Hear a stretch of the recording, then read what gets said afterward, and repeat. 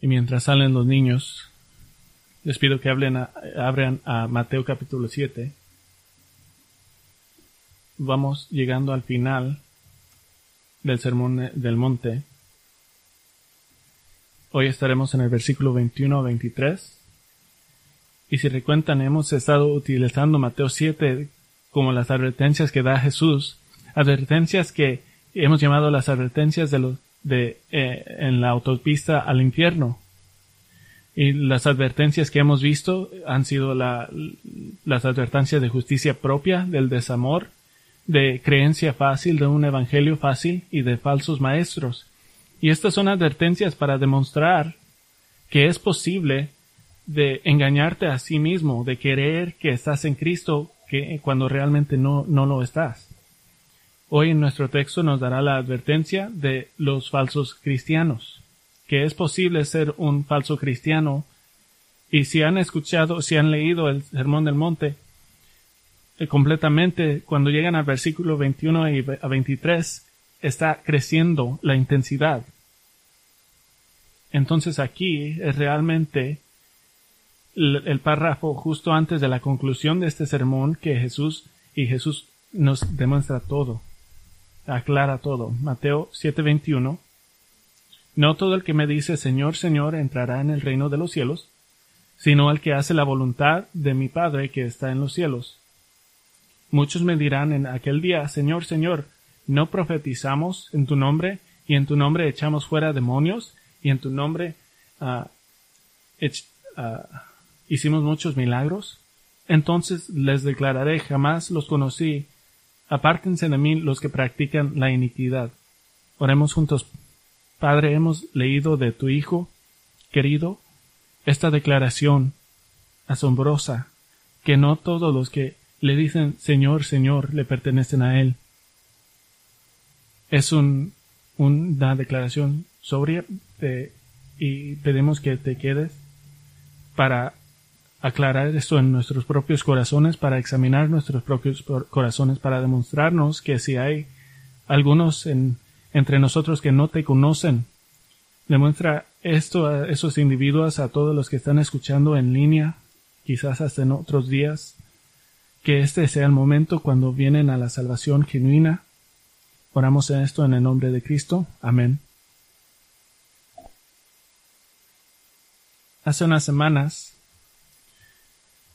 se cumplieron los 55 años, el aniversario de 55 años de una de mis personas favoritas, de Darren. No, también fue el 55 año, el aniversario del ministerio de John MacArthur en Grace Community en Sun Valley.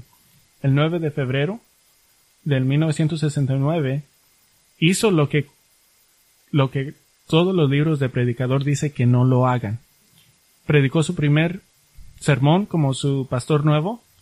Se levantó y leyó el mismo texto que acabamos de leer y hizo unos comentarios y anunció el nombre de su sermón. El título era ¿Cómo jugar a la iglesia? Y luego oró esta oración. Dijo, Padre nuestro, esta mañana, al acercarnos a este pasaje tan serio de las Escrituras, que el Espíritu de Dios lo use para penetrar nuestros corazones como un cuchillo, para dejar al descubierto nuestro ser más íntimo a fin de que podamos saber si nuestra relación con Jesucristo es real o no. Oramos que Cristo sea exaltado en este mensaje y que Él sea exaltado porque en su nombre oramos. Amén. Y en sus comentarios iniciales, todos los textos dicen no hagan esto. Le dijo a su nueva iglesia en los primeros 5 minutos de predicar, les dijo, estoy seguro que en esta iglesia de aquí hay personas que vienen que no conocen a Jesucristo en una manera personal y vital. Estoy convencido, dado el tamaño de esta congregación, que hay muchos en esta congregación que han venido a la iglesia varias veces, pero no conocen a Jesucristo. Y tal vez hasta tienen sensaciones religiosas o quizás tienen emociones, pero no conocen a Jesucristo. Y es mi convicción de que antes de que nosotros como iglesia podamos movernos juntos, debemos de ser una unidad. Y la única forma de ser unidos y ser uno como Cristo oró que fuéramos, es que cuando todos estamos realmente en Cristo, entonces quiero que nos examinemos nuestras vidas cuidadosamente esta mañana. Y predicó un sermón en Mateo capítulo 7, 21 a 23. Alguna gente se enojaron, alguna gente nunca regresó, unos líderes estaban preocupados, pero por las últimas décadas el tema que ha definido ese ministerio ha sido salvación genuina, conversión genuina, la realidad de lo que significa estar en Cristo. Grace Community Church fue una de las primeras iglesias que recuperó la práctica de la disciplina eclesiástica de identificar personas como no creyentes en su iglesia y hacer lo que mandó Dios. Predicaron el fruto de la salvación como evidencia de una conversión genuina. ¿Y por qué es esto? Esto es simplemente basado en creer lo que dice la Biblia y lo que dice Cristo. Este es un texto aleccionador, no hay humor, debe de ser serio. No debemos rechazarlo, pero deje darle 3 efectos positivos. Primero, para los creyentes en Cristo.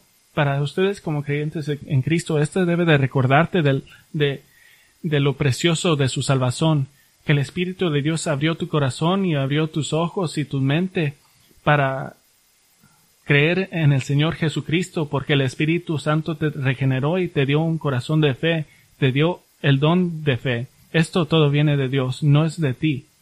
Entonces para ti, espero que mientras leas estos versículos, que crezca tu gracia por tu salvación. Para el falso creyente, mi oración es que la finalidad y la gravedad mortal de esta advertencia sea lo que los trae arrepentimiento genuino. De un punto de vista humano, lo que mantiene a un falso creyente de arrepentirse es le da vergüenza admitir que eran falsos. No vayan al infierno por tener vergüenza. Dios les está dando salvación ahorita, en este momento. Un tercer efecto positivo a la iglesia por completo. Este texto nos ayuda a no tener lentes de color de rosa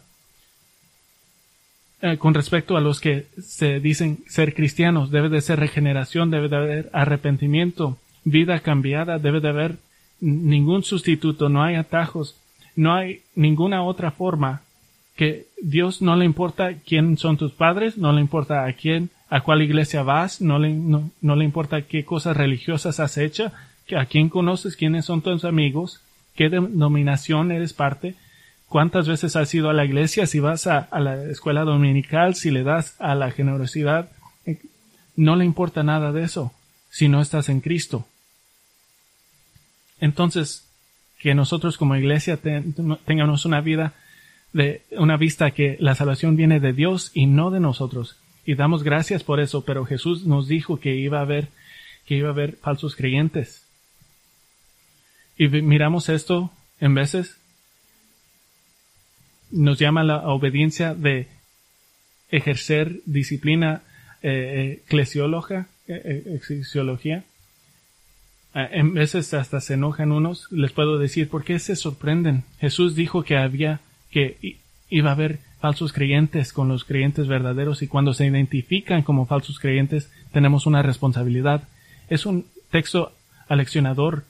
El mejor plan es de seguir el contexto de este versículo y demostrar tres características de un cristiano falso, de un creyente falso. Vamos a comenzar en este texto y luego vamos a ir a otro texto para decirles qué es lo que vamos a hacer de lo que hemos aprendido. 3 características de un falso creyente.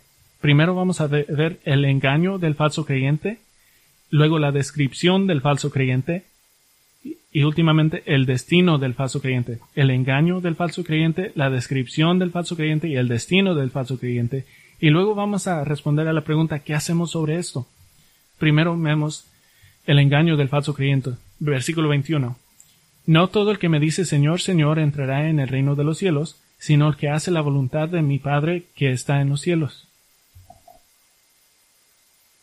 El sistema de creencia es conocido como la gracia gratuita o gracia fácil. Ese es un nombre que ellos se dieron, nosotros no. Pero este sistema dice que todo lo que hacen una profesión de fe en cualquier tiempo, una vez, aunque no hay un cambio discernible en la vida de esa persona, debe de ser considerada cristiana. Y organizan a los cristianos en dos categorías, los discípulos y los cristianos carnales, los obedientes y los desobedientes. Y dicen que todos son salvos.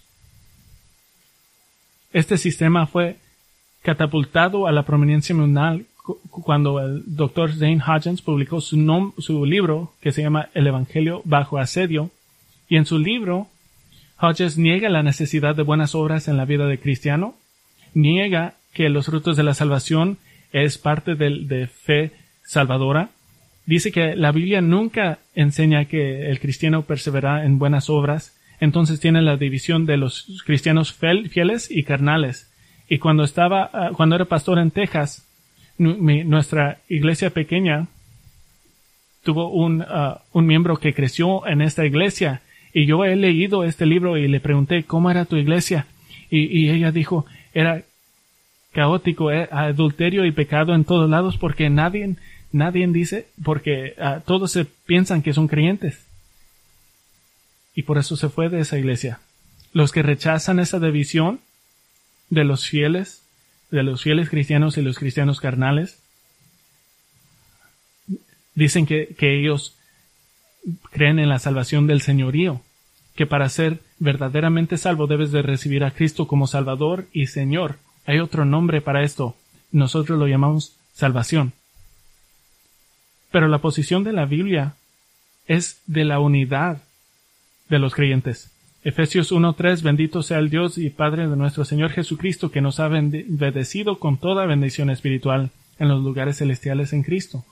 Romanos 6:17, pero gracias a Dios que, aunque ustedes eran esclavos del pecado, se hicieron obedientes de corazón a aquella forma de doctrina a la que fueron entregados, eran esclavos y ahora son obedientes.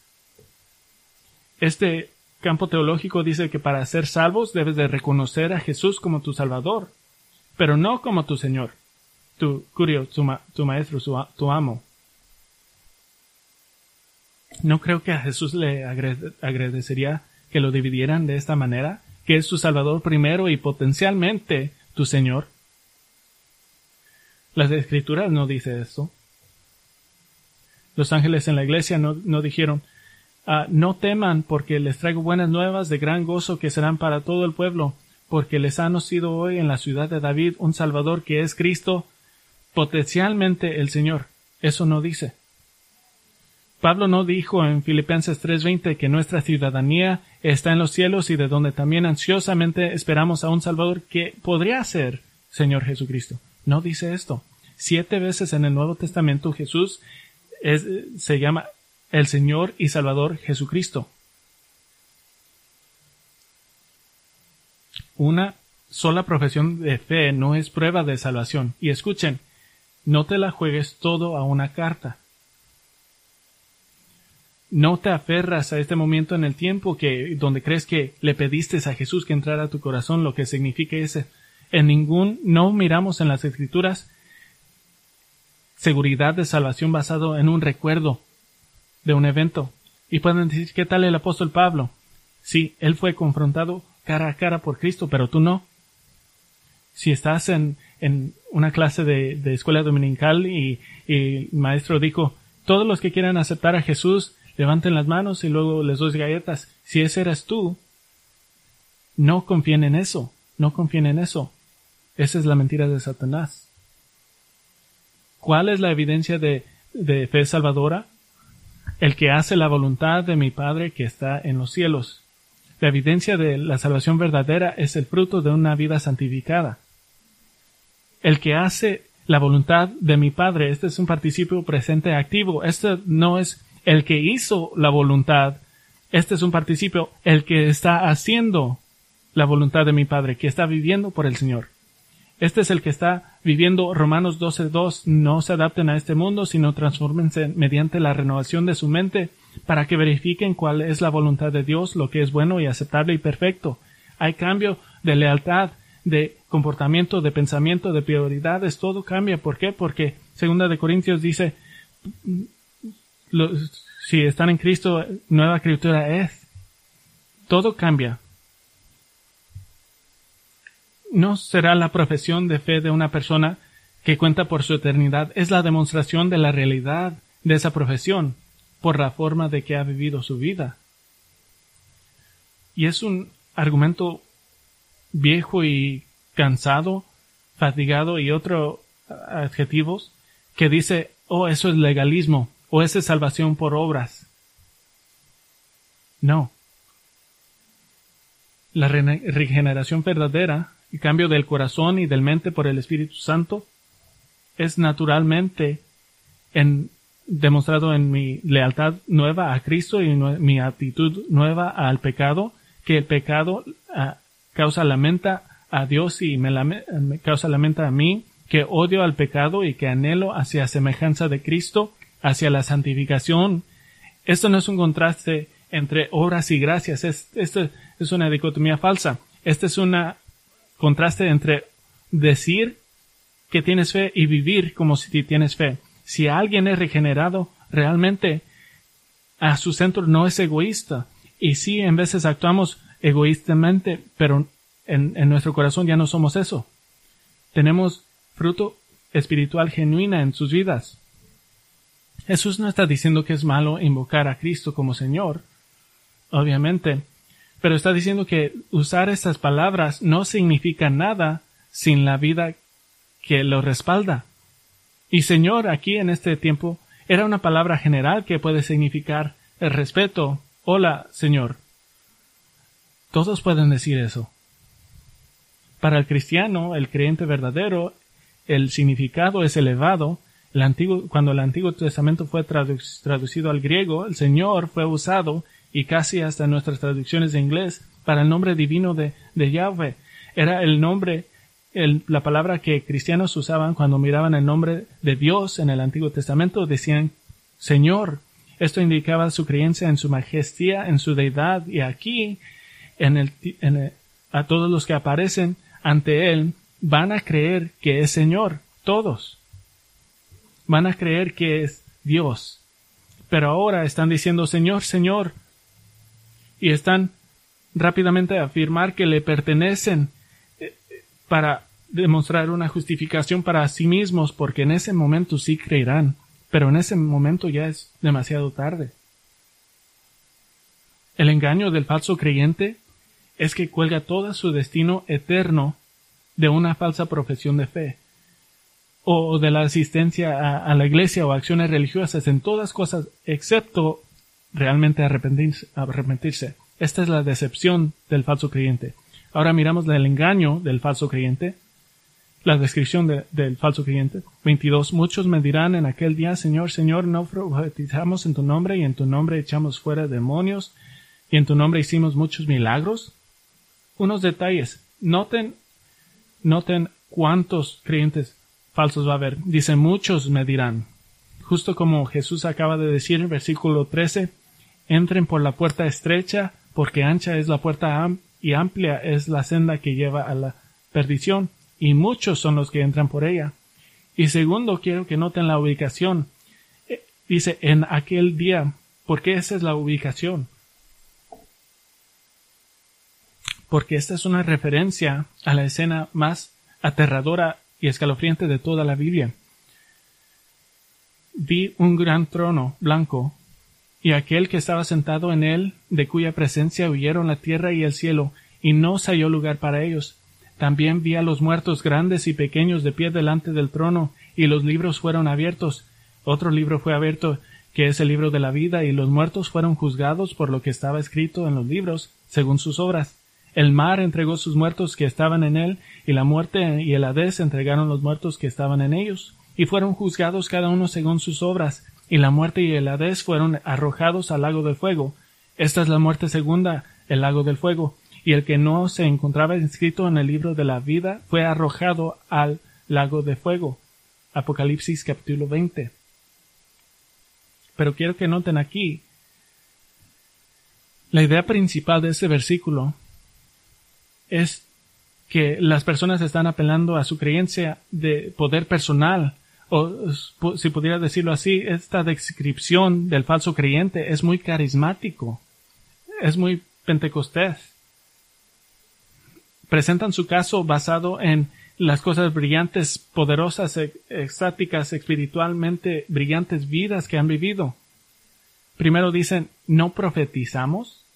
En términos básicos de profetizar es de predecir el futuro o de dar palabra de Dios en revelación directa, o generalmente de explicar la palabra de Dios. Pero en este caso tiene el sentido carismático. No hablamos por Dios, no escuchamos una palabra de ti y dijimos lo que escuchamos.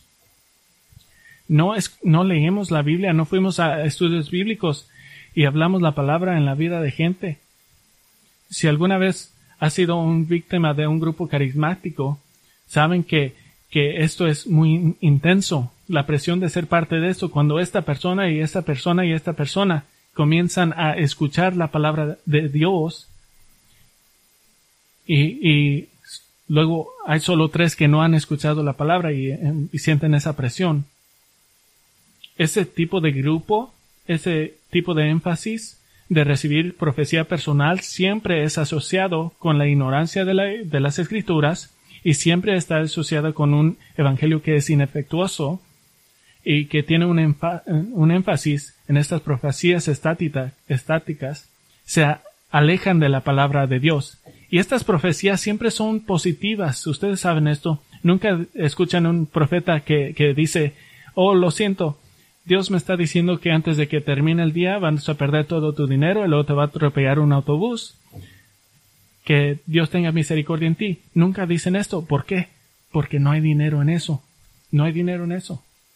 Ahorita, saben que en el continente de África, los carismáticos es considerado cristianismo normal. Ministerios de profecía están en todos lados. No hay una semana que no recibo un correo electrónico de un pastor o profeta o apóstol en África que está hablando de las glorias de su profecía, de su ministerio de profecías. Si pongo todas las cosas que estos pastores me han escrito sobre lo que Dios, según les está diciendo a ellos, que me digan a mí, puedo hacer un libro. De manera repugnante, estos profetas le están diciendo a miles, 10 de miles a personas que se están en hambruna, que Dios les está diciendo que serán ricos y prósperos si les dan el dinero a este ministerio. Pero la gente que está ante Cristo están diciendo, nosotros profetizamos en tu nombre. No lo hicieron. Era falso. Y luego dijeron, ¿no expulsamos demonios en tu nombre? Y para ser claro, pensaban que estaban expulsando a demonios o estaban diciendo, no estaban expulsando demonios con el poder de Dios. Y la única otra opción es por el poder de Satanás, pero Jesús dice que esto es poco probable, porque cuando él fue acusado de expulsar demonios por el poder de Satanás, dijo, ¿cómo puede Satanás expulsar a Satanás? Si Satanás ha levantado contra sí mismo, ha llegado su fin. Pero en un sentido general, no podemos decir, no ayudamos a la gente a cambiar sus vidas, no llevamos a seminarios carismáticos o servicios de curación, o hablar en lenguas, o no lo vimos mejorar sus matrimonios, o lo sacamos de las drogas y el alcohol. Escuchen, los no creyentes pueden cambiar sus vidas en algún sentido general, decidiendo de dejar de tomar o dejar de cometer crímenes, pero esto no es prueba de la salvación. El fruto espiritual odia el pecado porque Dios odia el pecado. Este es el fruto de la salvación. Y tercero dicen, ¿no hicimos muchos milagros en tu nombre? Literalmente, ¿no hicimos obras poderosas en tu nombre? Y he visto esto varias veces y dice, he visto este milagro, debe de ser verdadero. Segunda Tesalonicenses 2, 9 y 10 describe una estrategia de la decepción que el anticristo va a usar durante la tribulación, la venida del impío, que es conforme con la actividad de Satanás, con todo poder y señales y prodigios mentirosos y con todo engaño de iniquidad para los que se pierden, porque no recibieron el amor de la verdad para ser salvos. ¿Escucharon esto? Creyeron el poder de señales y prodigios, pero no creyeron el Evangelio. Y esto es lo que está pasando hoy.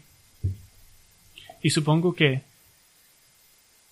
el Trinity Broadcasting Network siempre han pensado que están haciendo una obra de poder, mas sin embargo ningún grupo de medios ha sido proveedor de enseñanzas falsas y maestros no salvos en la historia de los medios de comunicación. Pero en este discurso dado a Jesús, no profetizamos, no expulsamos demonios, hicimos muchos milagros. Esta última defensa, pero, ¿saben? Escuchan lo que le falta. No hay referencia hacia el pecado, no hay referencia hacia el arrepentimiento, de la humildad, de la cruz. No hay referencia a nada. Esto es un atentado de demostrar qué valiosos y cuántas cosas buenas ha hecho para merecer el favor de Dios. Esta no es humildad. Esto no es ellos pidiéndole a Dios. Esto es diciendo, oye, nosotros hicimos esto por ti. ¿Qué crees que estás haciendo? Están todavía diciendo qué grandes son y aún no quieren llamarle Señor. Solamente están hablando las palabras. Si leyeras la historia en el sitio de web que se llama Breve Historia de Kenneth Copeland, que son unos 20 millones de palabras. Kenneth Copeland es un proveedor carismático más conocido en el mundo, y si puedes leer por esto, leerás afirmaciones de profecía, de victoria sobre demonios y grandes milagros. Por ejemplo,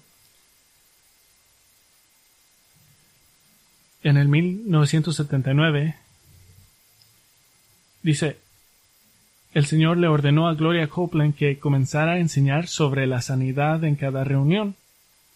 Escuchó al Señor decir, quiere que compartas lo que sabes acerca de ser sanado porque quiero que mi pueblo esté bien.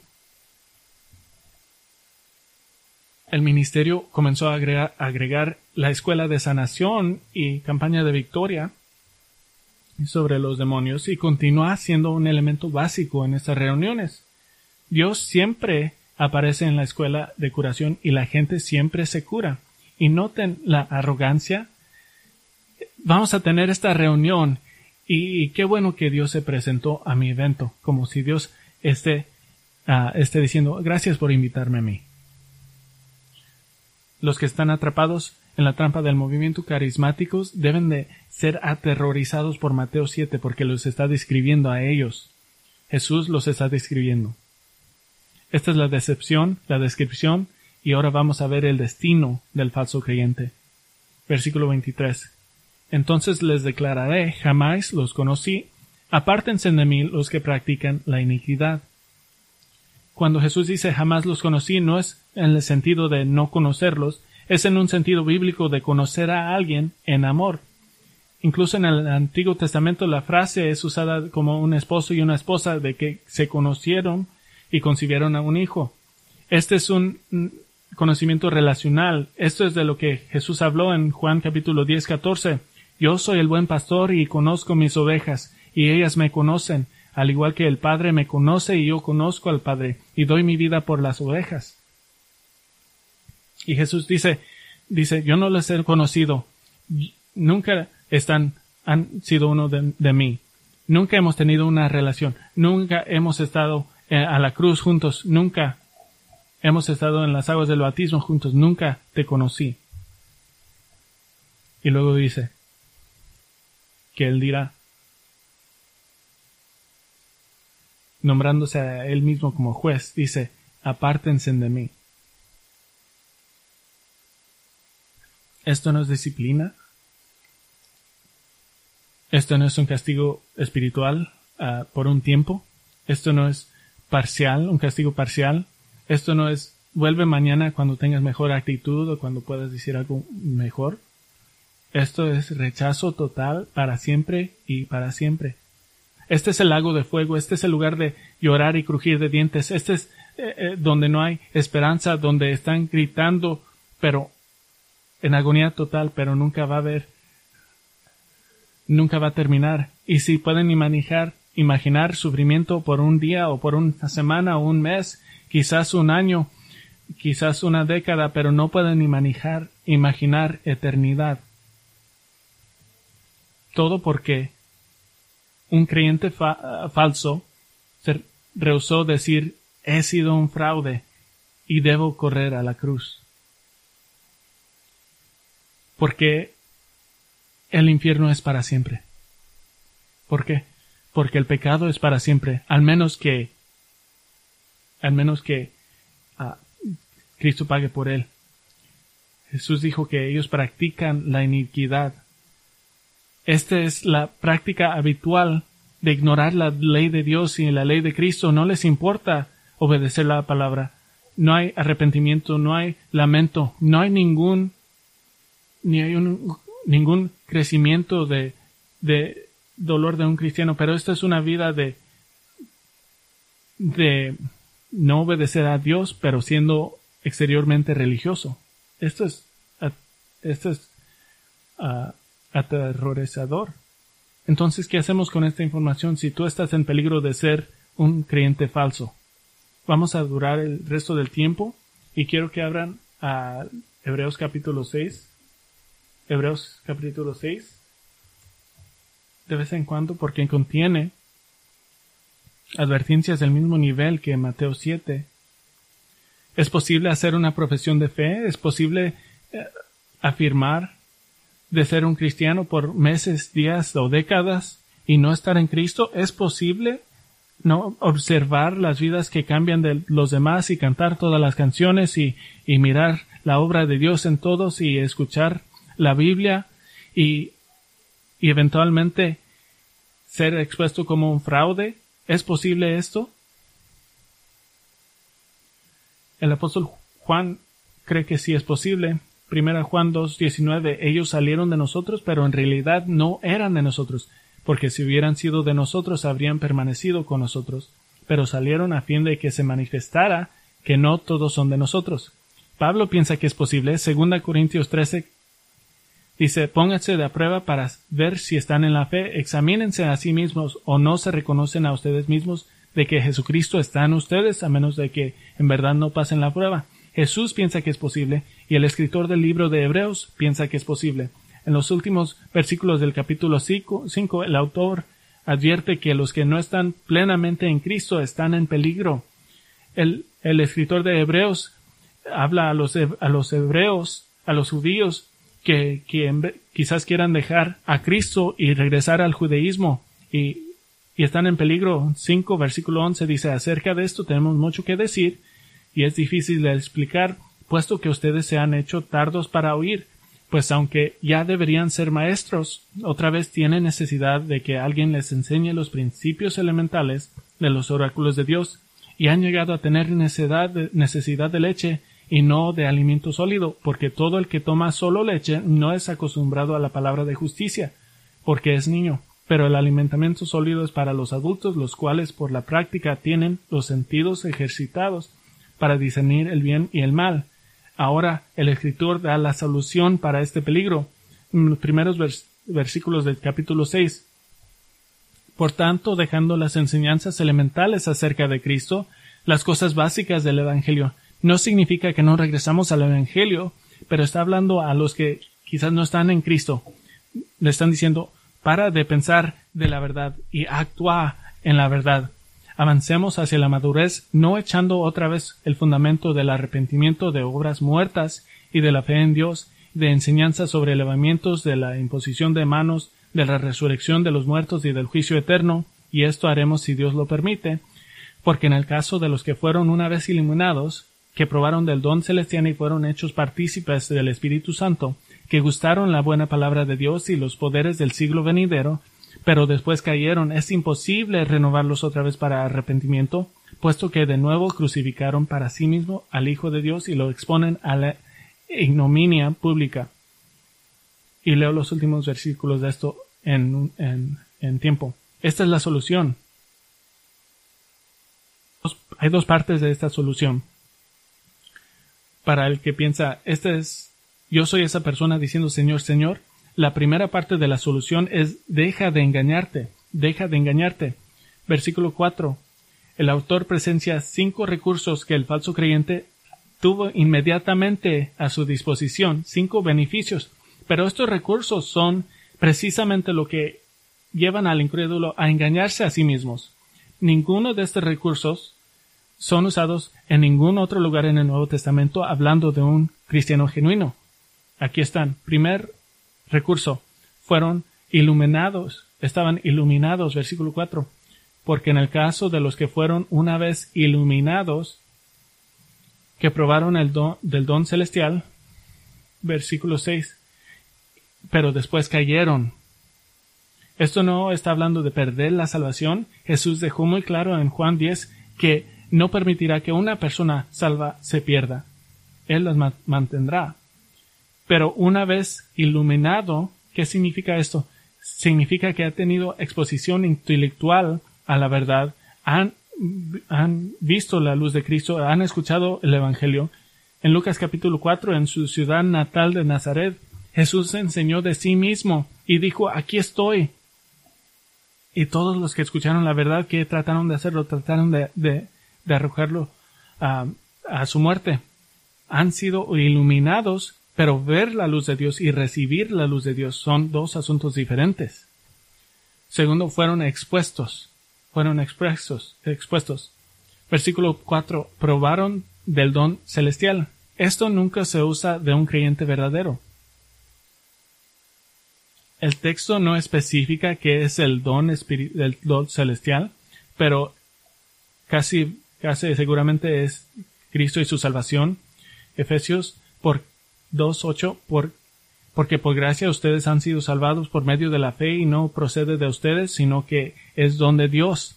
Han probado, han mostrado, no vivieron, no lo tragaron, no lo recibieron. Por eso cuando Jesús dijo en Juan 6, es tan asombroso. Escuchen, versículo 53 de Juan 6. Le dijo a gente, entonces les dijo Jesús, en verdad les digo que si no comen la carne del Hijo del Hombre y beben su sangre, no tienen vida en ustedes. El que come mi carne y bebe mi sangre tiene vida eterna, y yo lo resucitaré en el día final, porque mi carne es verdadera comida y mi sangre es verdadera bebida. El que come mi carne y bebe mi sangre permanece en mí y yo en él, como el Padre que vive me envió, y yo vivo por el Padre. Asimismo, el que me come, él también vivirá por mí. Este es el pan que descendió del cielo, no como el que los padres de ustedes comieron y murieron. El que come de este pan vivirá para siempre. No pueden solamente probar a Cristo, deben de consumirlo, y deben de ser consumidos por él. Los falsos creyentes habían jugado con la salvación. Habían visto otros ser salvos, han atendido bautizos, han escuchado el Evangelio predicado, han ido a estudios bíblicos, han visto los beneficios y los frutos en otras vidas, pero solo se unieron al desfile, marchando, pero no siendo parte de la banda. Tercero recurso, fueron iluminados, fueron expuestos y fueron testigos o partícipes. Fueron hechos partícipes del Espíritu Santo. Partícipes significa participando en algo o asociado con algo. ¿Qué significa esto? Esto significa que alguien más hizo una fogata y tú te acercas para sentir el calor, pero no es tu fogata. Han visto la vida cambiada de los que poseen el Espíritu de Dios como creyentes verdaderos, pero la Biblia nunca dice que un cristiano nunca está asociado con el Espíritu Santo. Cristianos son morados por el Espíritu Santo, santificados por el Espíritu Santo, cambiados por el Espíritu Santo, no solamente asociados con el Espíritu Santo. Pueden decir, ¿cómo una persona no puede ser cristiana y estar asociado con el Espíritu Santo? Porque están alrededor de los cristianos. Nosotros no somos perfectos, pero estamos siendo perfeccionados y Dios está formando a Cristo en nosotros. y hasta el incrédulo. Quizás disfruta esta comunión y el sentimiento de estar con creyentes que realmente están adorando a Cristo. Puede engañarse a sí mismo como un testigo del poder del Espíritu Santo. Se engaña pensando que él que ha recibido el poder del Espíritu Santo. Fueron iluminados, expuestos, partícipes y fueron enseñados. Versículo 5. Que gustaron la buena palabra de Dios. La palabra típica de la palabra habla de todo el consejo de Dios. Esta no es la palabra que se usa. Esta palabra habla de las partes individuales, las frases, las declaraciones, las piezas del rompecabezas. Estas personas han escuchado la palabra, fragmentos de información, pero nunca han puesto toda la imagen junta. Nunca han puesto el rompecabezas junto.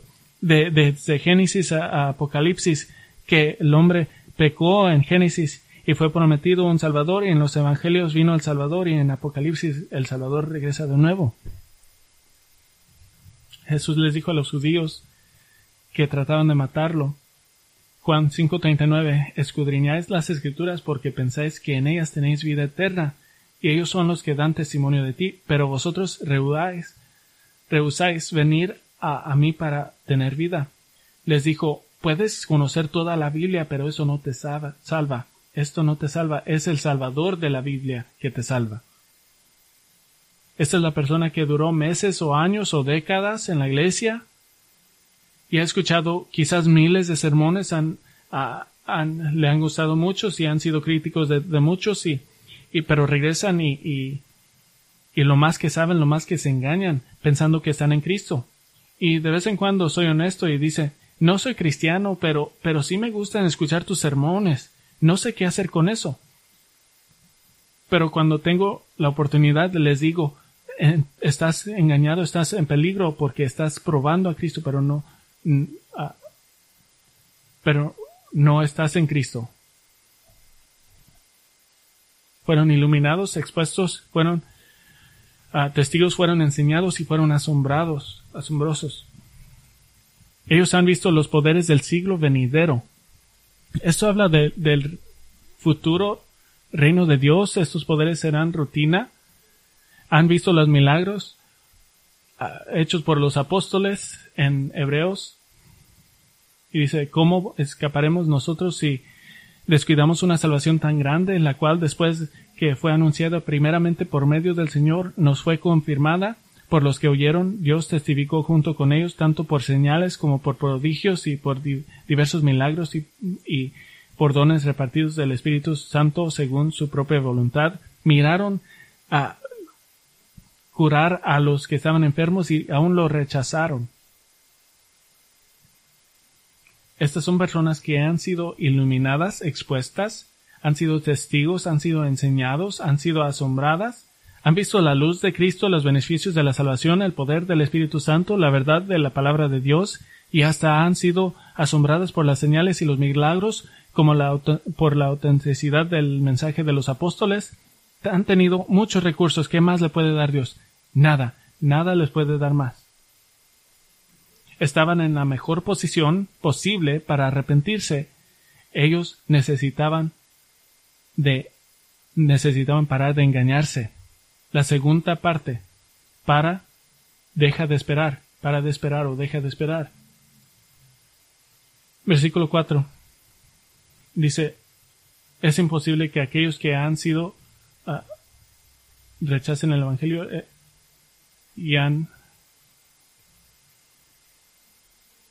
es imposible de renovarlos de nuevo al arrepentimiento. Es imposible. Han tenido todos estos recursos y han rechazado el Evangelio. El punto es que el no creyente está en un peligro muy serio. Un peligro serio de perder la oportunidad de ser salvo si rechaza a Cristo y el Evangelio a este punto tan elevado de conocimiento y convicción. Cuando están en la verdad, cuando están en la iglesia, entonces no hay esperanza para ellos. O si lo puedo decir así, si tú no aceptas a Cristo en la iglesia, ¿por qué crees que lo vas a aceptar en un bar? Y de hecho, lo que están haciendo en versículo 6, crucifican para sí mismos al Hijo de Dios y lo exponen a la ignominia pública. Han sido vacunados por el Evangelio. Recibieron solo lo suficiente para ser inmunes a la salvación. Cuanto más tiempo resista, más resistente será. ¿Qué significa que estaban crucificando para sí mismos al Hijo de Dios? Es claro por la frase lo exponen a la ignominia pública, porque el judío que es tentado a volver al judaísmo, voy a rechazar a Cristo y voy a regresar al judaísmo, han decidido que Jesús no era el Mesías, y si Jesús no era el Mesías, entonces significa que él merecía morir. Con toda la evidencia alistada en el versículo 4 y 5, juzgaron que Jesús que era como fraude y lo tuvieron en desempeño y culpable, y ahora el que dice Señor, Señor en el día de juicio, son los que, dado la oportunidad, ellos habían dicho crucifícale, crucifícale. ¿Sabes quién es esta persona? Esta persona es igual que Judas.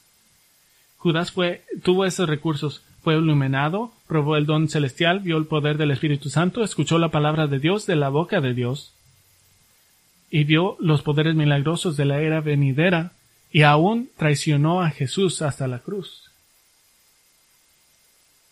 Hebreos 10:29 dice, ¿cuánto mayor castigo piensan ustedes que merecerá el que ha pisoteado bajo sus pies al Hijo de Dios y ha tenido por inmunda la sangre del pacto por la cual fue santificado y ha ultrajado al Espíritu de gracia? Pues conocemos a aquel que dijo, mía es la venganza, yo pagaré, y otra vez el Señor juzgará a su pueblo. Horrenda cosa es caer en las manos del Dios vivo. La advertencia de la persona que está en esta categoría es de, deja de esperar. No es solamente que el creyente falso puede morir hoy o mañana, que puede resultar permanentemente perdido. Cuanto más tiempo una persona permanece en el borde, cuanto más tiempo dura engañándose a sí mismo, lo más peligro que está. Quizás esta no sea una decisión consciente de rechazar a Jesús, a Cristo, pero quizás es tolerante al Evangelio. Decir, tú puedes creer eso. Pero es un error creer que si no estás externamente en contra de Cristo, estás salvo. Pero Jesús dijo con claridad, el que no está a favor mío está contra mí. En Mateo capítulo 12. La idea de tomar más tiempo para considerar a Cristo solo es válido para una persona. Esta es la persona que recientemente fue expuesto a la verdad del Evangelio y aún está tratando de conocer y entender el Evangelio y las verdades de Jesús. Pero al que ha escuchado la verdad, nunca debe de esperar, nunca debe de pensar esto, nunca debe de decir, deja orar de esto. ¿Qué significa esto? Deja orarle a Dios que me va a juzgar por toda eternidad para ver si me salva. Hebreos 10:26 dice, porque si continuamos pecando deliberadamente después de haber recibido el conocimiento de la verdad, ya no queda sacrificio alguno por los pecados, sino cierta horrenda expectación de juicio y la furia de un fuego que ha de consumir a los adversarios.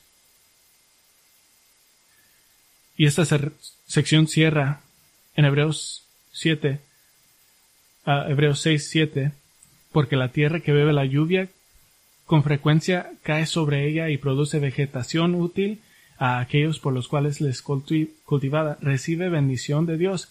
Pero si produce espinas y cardos y no vale nada, es próxima a ser maldecida y termina por ser quemada. Esta habla de la tierra que tiene mucha lluvia y si produce frutos, entonces es bendecida. Y si después de toda la lluvia, de ser iluminados, expuestos testigos, mirado los señales y asombrados, si después de todo eso produce espinas, está cerca de ser maldecido y será quemado. Deja de engañarte, deja de esperar. El movimiento de gracia gratis, en muchos niveles, es preocupante, da aseguranza falsa de salvación, solo para llenar las sillas en la iglesia. Pero es peligroso porque todos los más vocales en el movimiento de gracia gratis ha nombrado la salvación del señorío, como habla la Biblia, no como un desacuerdo, sino como herejía. ¿Saben eso? Esto es muy serio. Esto dice que de creer de la salvación bíblica es que estás engañado por un mensaje que te llevará a la iglesia, al infierno. Un pastor irónicamente de una iglesia bíblica predicó una serie de 13 semanas llamada La herejía del señorío de la salvación, o salvación del señorío, y basó toda tu serie afirmando que la salvación del señorío dice que la fe en Cristo no es suficientemente para salvar, es una creencia que uno debe de comprometerse con un cierto nivel de buenas obras para ser salvo. El nombre de esta herejía es salvación del señorío. Y se mete con un defensor particular, le llama muchos nombres, confundido, divergente, exegeta, pobre, teólogo de nivel junior, ingenuo, inexacto, alborotado, arrogante e ignorante, y este teólogo al cual se refiere es John MacArthur. Curiosamente, en el mismo sermón, este pastor no presentó la posición de MacArthur con precisión, ni presentó su argumento en sus 13 mensajes, no presentó lo que la Biblia precisamente dice sobre la salvación. ¿Puede ser un proponente de creencia fácil, puede ser salvo? Por supuesto, porque la salvación es solo por fe, solo por gracia y no se afecta por esfuerzo humano. Pero ellos dirían que ustedes no pueden ser salvos. Bob Wilkin, que escribió esto, ¿es Lordship Salvation un mensaje salvador? Dijo, no lo es. Irónicamente, no solamente están diciendo, si hicieron una profesión una vez cuando tenías 7 años que eres salvo, entonces estás salvo. Están diciendo también que a ustedes que piensan que han vivido una vida cristiana, no están salvos. Las obras son una reflexión de tu salvación, no una causa de tu salvación. Nunca quiero estar en los zapatos de alguien que le ha dado seguridad de salvación a una persona basada en una profesión única de fe. Como pastor, he decidido que si hay una línea que divide, una línea donde algo va a ir para acá o para allá, y voy a decidir dónde estoy, yo voy a quedar en el lado de decir, deben de ser salvos, deben de ser salvos, deben de ser salvos, y que ustedes lleguen al cielo diciendo, ya llegué, pero nunca diré a ninguno de ustedes, oh, ya tienes años aquí, claro que eres salvo. Nunca diré eso, porque Jesús no dijo eso. Entonces, ¿qué hacemos en lugar de esto? En lugar de esto, creemos el verdadero evangelio. Y aquí está el evangelio. Jesús dijo, si alguien quiere venir conmigo, niéguese a sí mismo, tome su cruz y sígame. Ese es el evangelio. Y en términos tan tiernos, dijo todos, vengan a mí y yo les daré descanso. Y les daré descanso, paz con Dios. Nuestro Padre, te damos gracias. Los que te conocemos, damos gracias dando gracias que tenemos paz con Dios por medio de nuestro Señor y Salvador Jesucristo. Y te pedimos este día,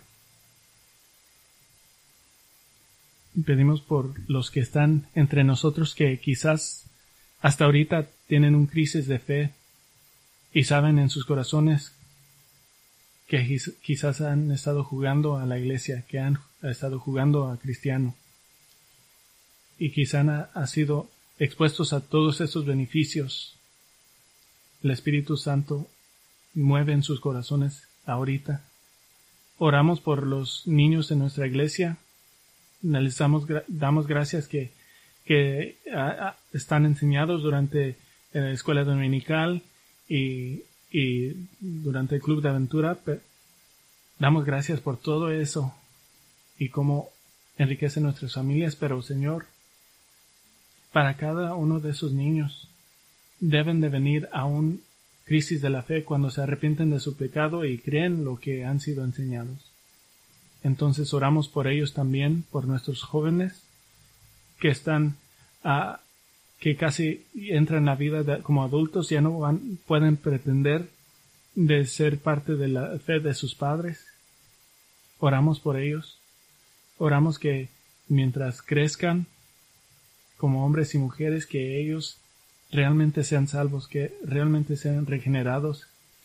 Y sé que esto es algo muy grande que estoy pidiendo, pero prometiste que falsos creyentes estarán con los verdaderos creyentes, pero pedimos que todos nosotros estemos ante el trono al fin de todas las cosas. Te damos gracias por el recordatorio que la salvación es el don más precioso en todo el universo y te daremos gracias por todo tiempo. Te alabamos y te damos gracias en el nombre de Cristo. Amén.